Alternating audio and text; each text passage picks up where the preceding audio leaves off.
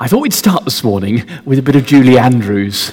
Let them bring on all their problems. I'll do better than my best.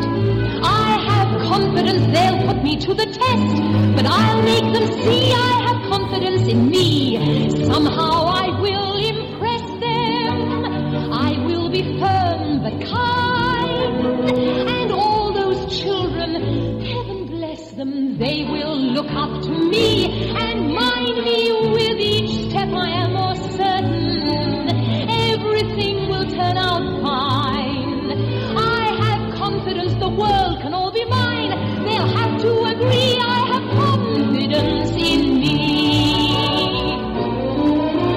I have confidence in sunshine. I have confidence in rain.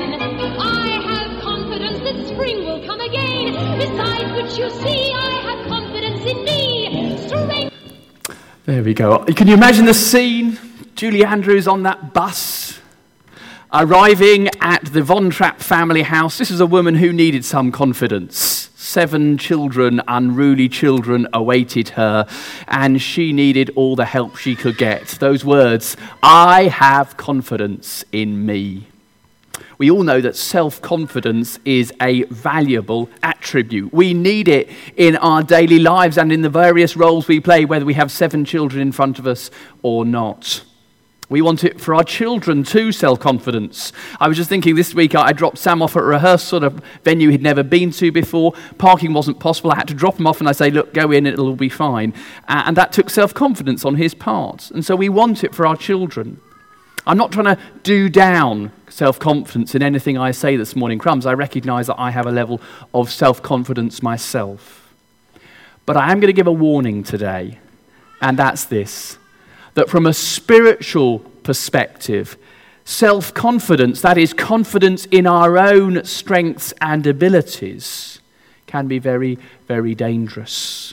I'm going to suggest that it actually can take us down the very opposite route to the one that God wants us to go down. Now, I'm not saying that because I happen to think it or because it's pleasant to consider this, but because I think that is the message that is the heart of our passage this morning from Luke chapter 18. And it's a message we'll do well to listen to, because we will only hear that message here.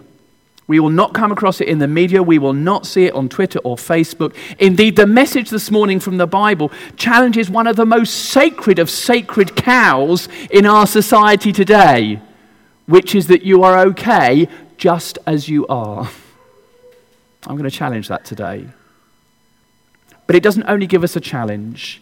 It also gives us an encouragement. Indeed, the place where we'll end up this morning is going to be reminding us of the best news ever, which is the good news of God in Jesus Christ. Just a reminder of the story so far in Luke's Gospel. We started before Christmas looking at the birth of Jesus. And since Lent, we've been tracking Jesus' last journey down from Galilee to Jerusalem. And on this journey, Jesus has been sharing a number of teachings and parables, often aimed at those with power, either religious or material. And we've seen, haven't we, that Jesus often uses contrasting figures to make his point. The 2 sons, do you remember? Or the rich man and Lazarus from last week. And he does it in exactly that way in our passage today. In fact, you'll see on the batting order that you've got in your service sheet, I'm suggesting that we see there are 2 sets of contrasts in our Bible reading today between the Pharisee and the tax collector on the one hand, and between the children and rich ruler on the other. So what you're going to see is, as you look at the batting order, I'm just going to suggest that we look at them each in turn. And I'm going to draw out some lessons for us today as we think about 3 questions for us all. So first of all, turn with me if you can in your Bibles to Luke chapter 18. It's on page 1052. There are Bibles just in the seats in front of you. Page 1052. We're going to look first of all at self-confidence versus humility, the Pharisee and the tax collector, verses 9 to 14. And the first thing I want to notice is Jesus' intended audience for the parable. Look with me at verse 9. To some who were confident of their own righteousness and looked down on everybody else, Jesus told this parable. Does this sound familiar at all? These type of people, they've been in Jesus' audience before. They don't seem to have been scared off by what he said. Do you remember back in Luke chapter 15, there were two types of people in the crowd? There were the sinners and the tax collectors, and then there were the Pharisees and the teachers of the law looking in, or rather looking down on them. It seems to be that it's the likes of the Pharisees that Jesus has in view again here. They clearly haven't pushed off.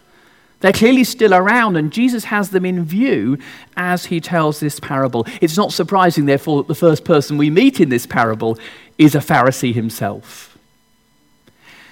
And praying in the temple in Jerusalem, this Pharisee cuts an impressive figure. We can imagine him praying loudly, standing proud, addressing God in confident and sonorous tones. But why is the Pharisee so confident? Let's look at his prayer in verses 11 and 12. God, I thank you I'm not like other men, robbers, evildoers, adulterers, or even like this tax collector. I fast twice a week and give 1/10 of all I get. Why is he so confident? Because he's comparing himself to others. That's what basically is going on in this prayer. Actually, it's not really a prayer at all. It starts with the word God, but it's basically a comparison statement. This man's operating on an entirely horizontal level. He's looking round both metaphorically and physically and comparing himself to others. And compared to the robbers, the adulterers, the evildoers, and the tax collectors, he sees himself as doing rather well. His external religious observance far outstrips theirs. And so compared to others, he's up there.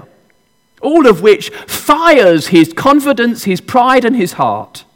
He doesn't need anything from God. He's fine as he is. He's at the top of the tree compared to everyone else. The tax collector is a contrasting figure. There's no pride in him.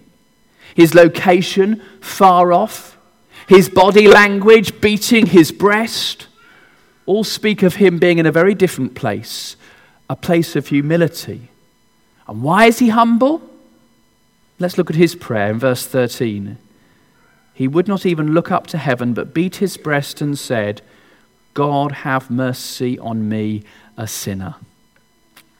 You see, unlike the Pharisee, he's comparing himself to God and not others. Other people do not get a look in on his prayer. His prayer is upwards. It's a vertical prayer, not a horizontal prayer. And he knows that compared to God, he's a sinner. He has fallen short of God's standards, and so he really needs something. He really needs mercy. He needs forgiveness. He needs a new start. Now the punchline, and it does have a punch to it. Verse 14, I tell you that this man, says Jesus, rather than the other, went home justified before God. For everyone who exalts himself will be humbled, and he who humbles himself will be exalted. Justified before God is a bit of a kind of theological term. It means basically in a right relationship with God. Jesus says the tax collector has it, but the Pharisee doesn't. That would have been a terrible shock to Jesus' audience. If any group was going to be in a right relationship with God, it was the Pharisees. I mean, they kept all the rules. And the tax collectors, well, they were beyond the pale already. Before they got up in the mornings, they were out of relationship with God. But Jesus says that being in a right relationship with God is not about those sort of things. It's about our attitude to God. Self-confidence, such as the Pharisee exhibits, that's the route to being out of a relationship with God.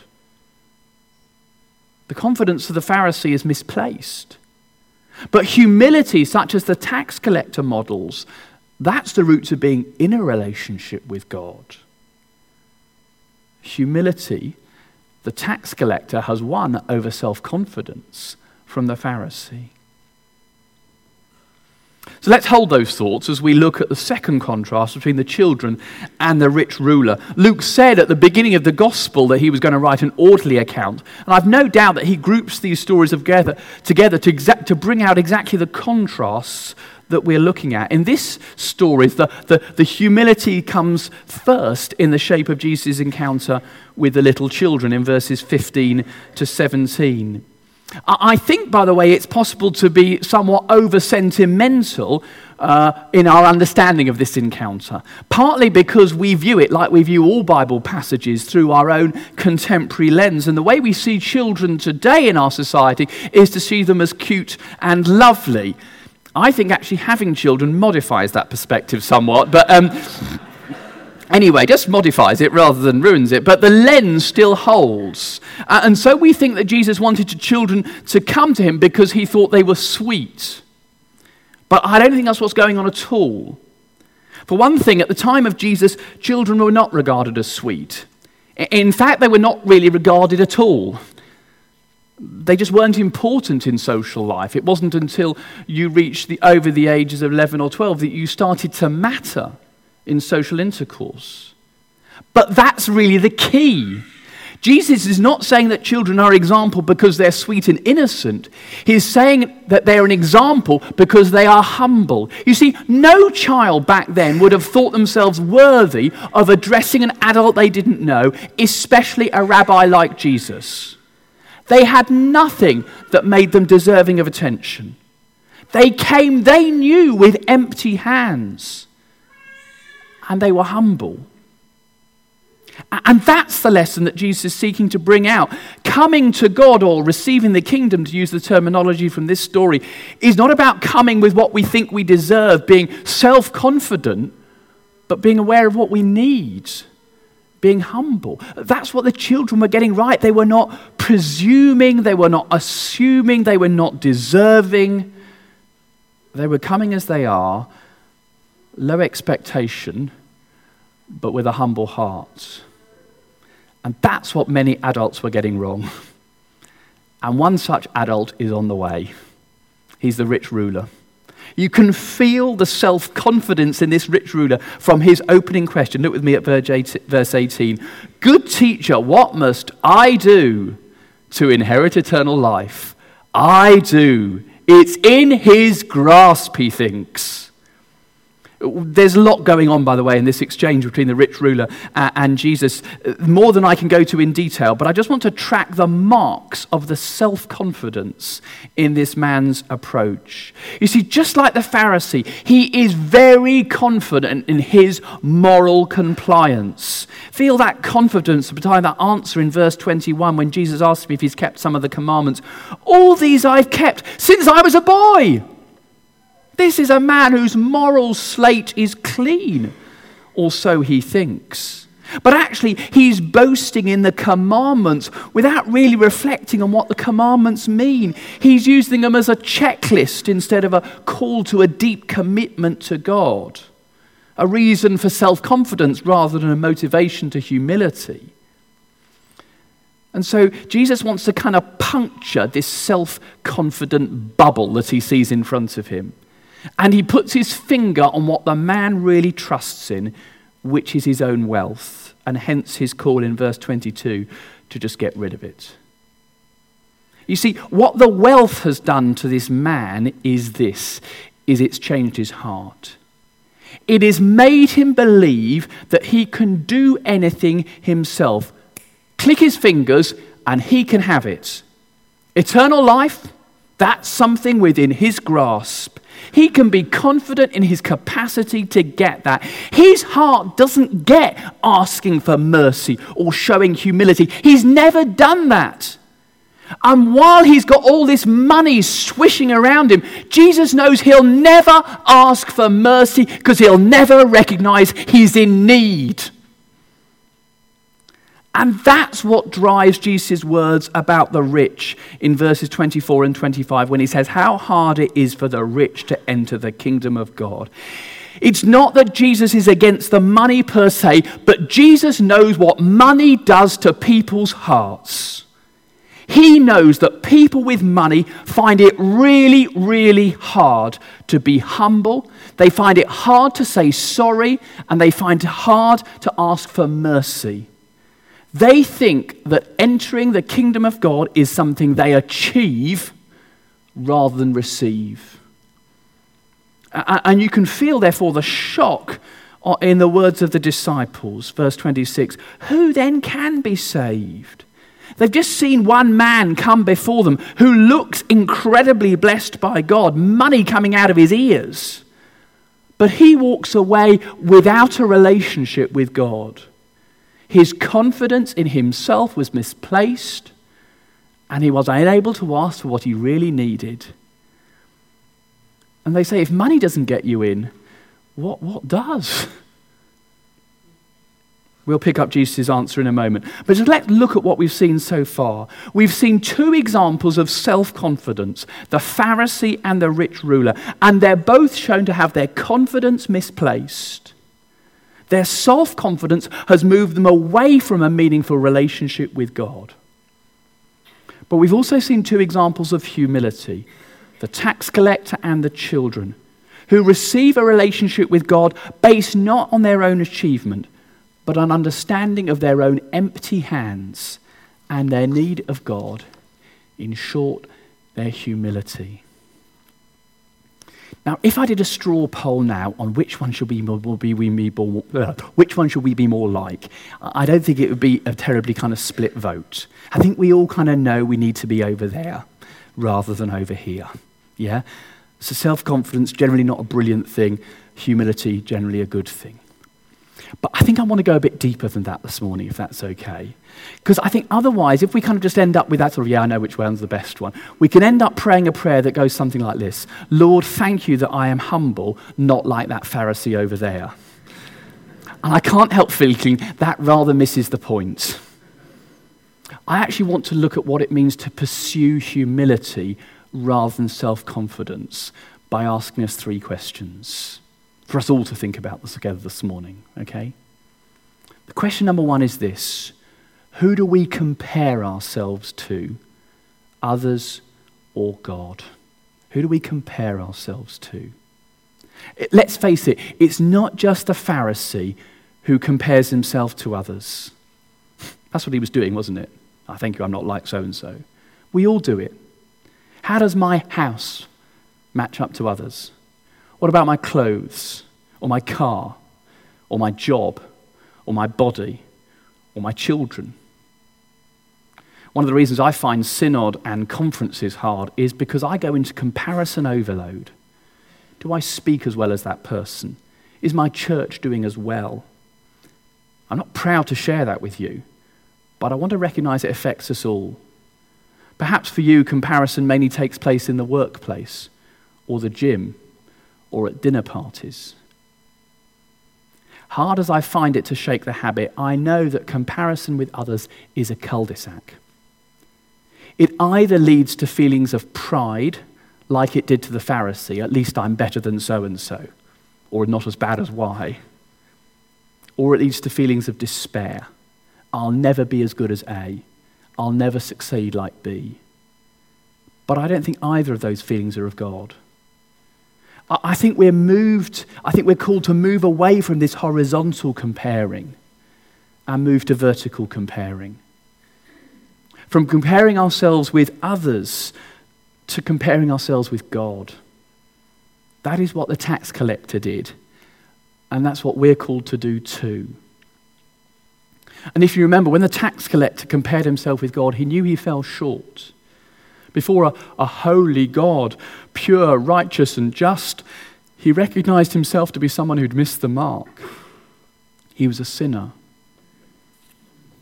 I often find Isaiah 6 really helpful when thinking about this, and perhaps I could ask you to turn with me to it. It's on page 690 in your Bibles.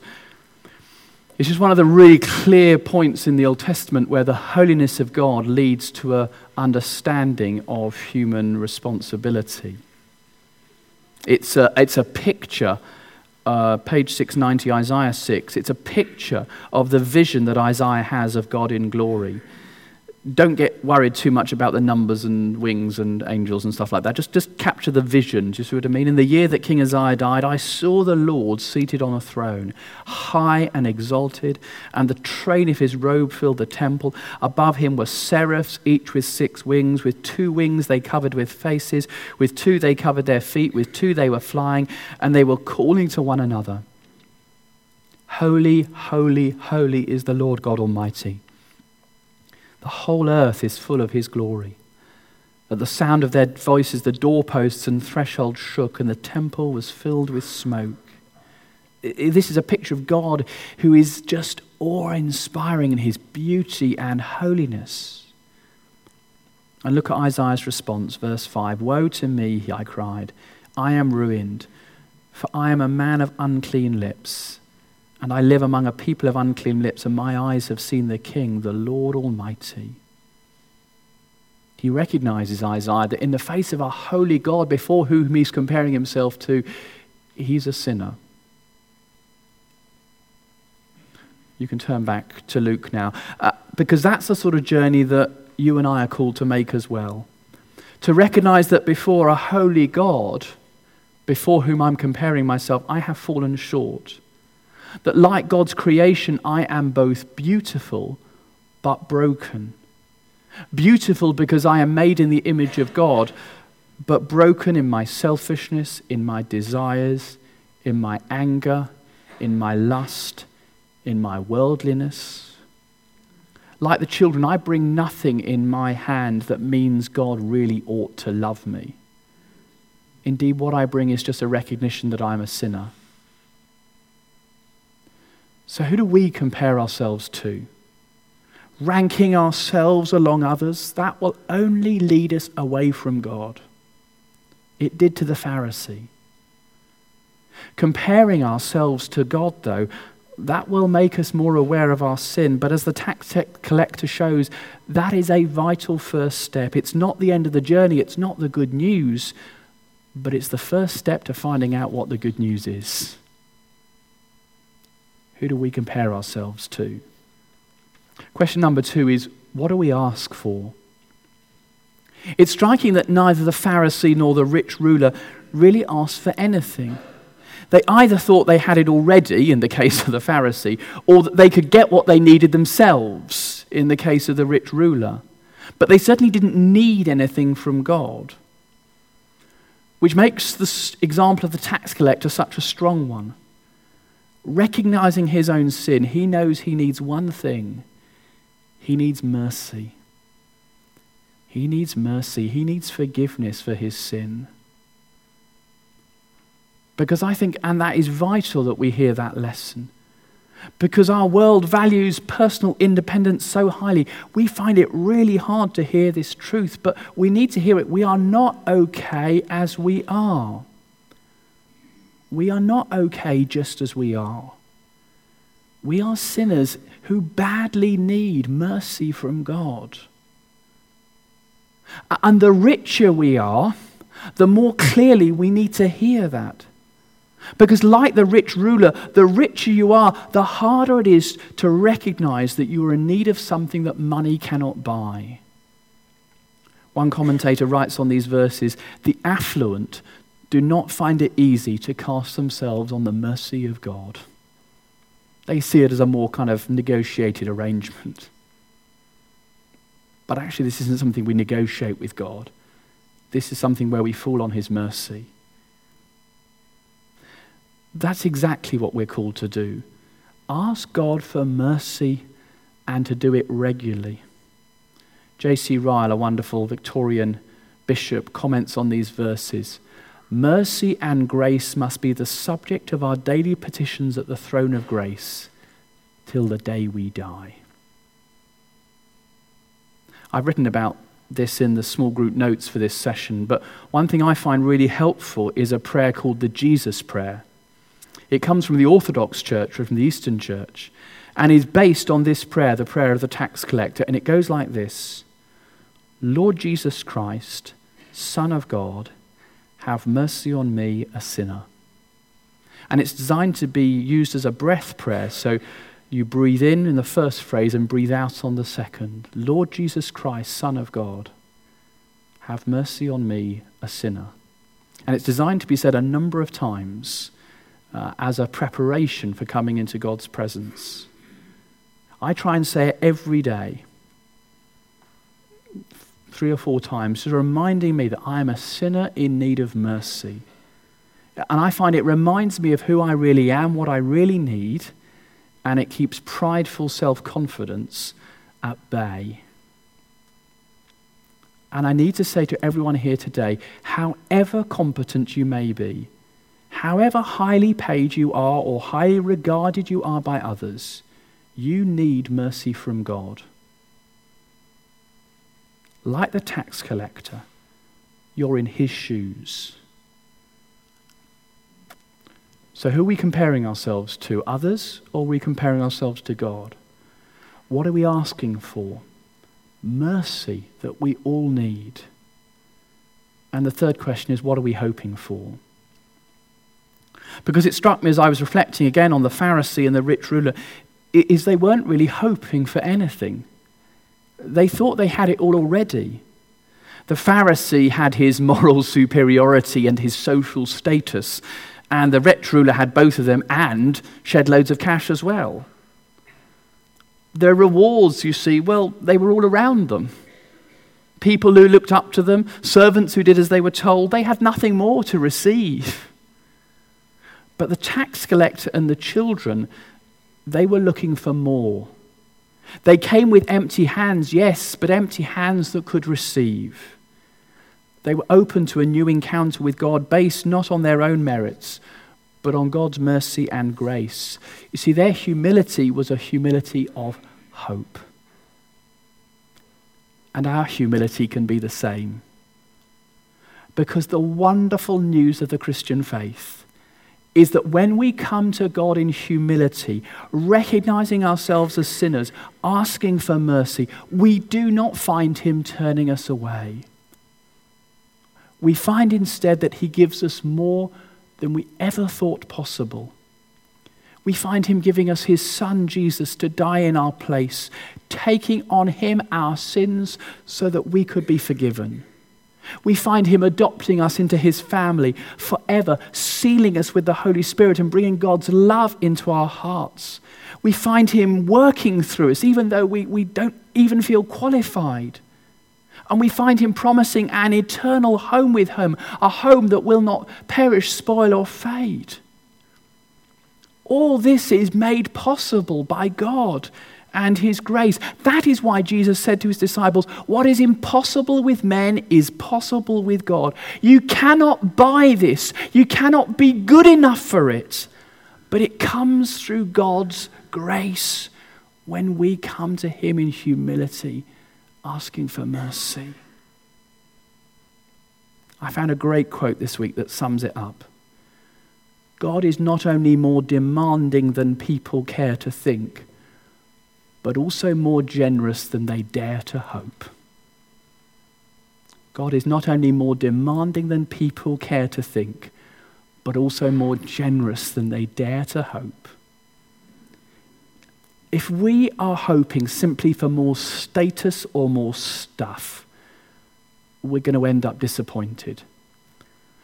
But if what we are hoping for as we come with open hands is a discovery afresh of the depths of God's love and God's grace, then we can hope away.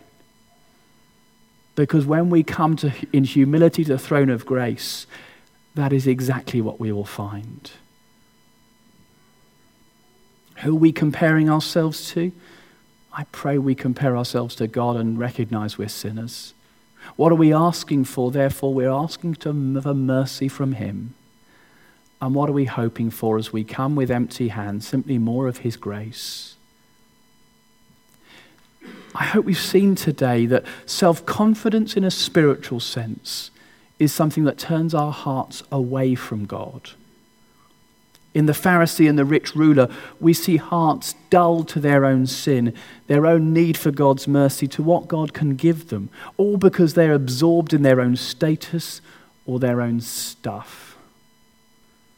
But let's not go down that path. Let's, like the tax collector and the children, choose humility every day, recognizing that we are sinners in the sight of God, asking daily for his mercy, and then receiving afresh more than we can ask or imagine. Let me share with you one final story.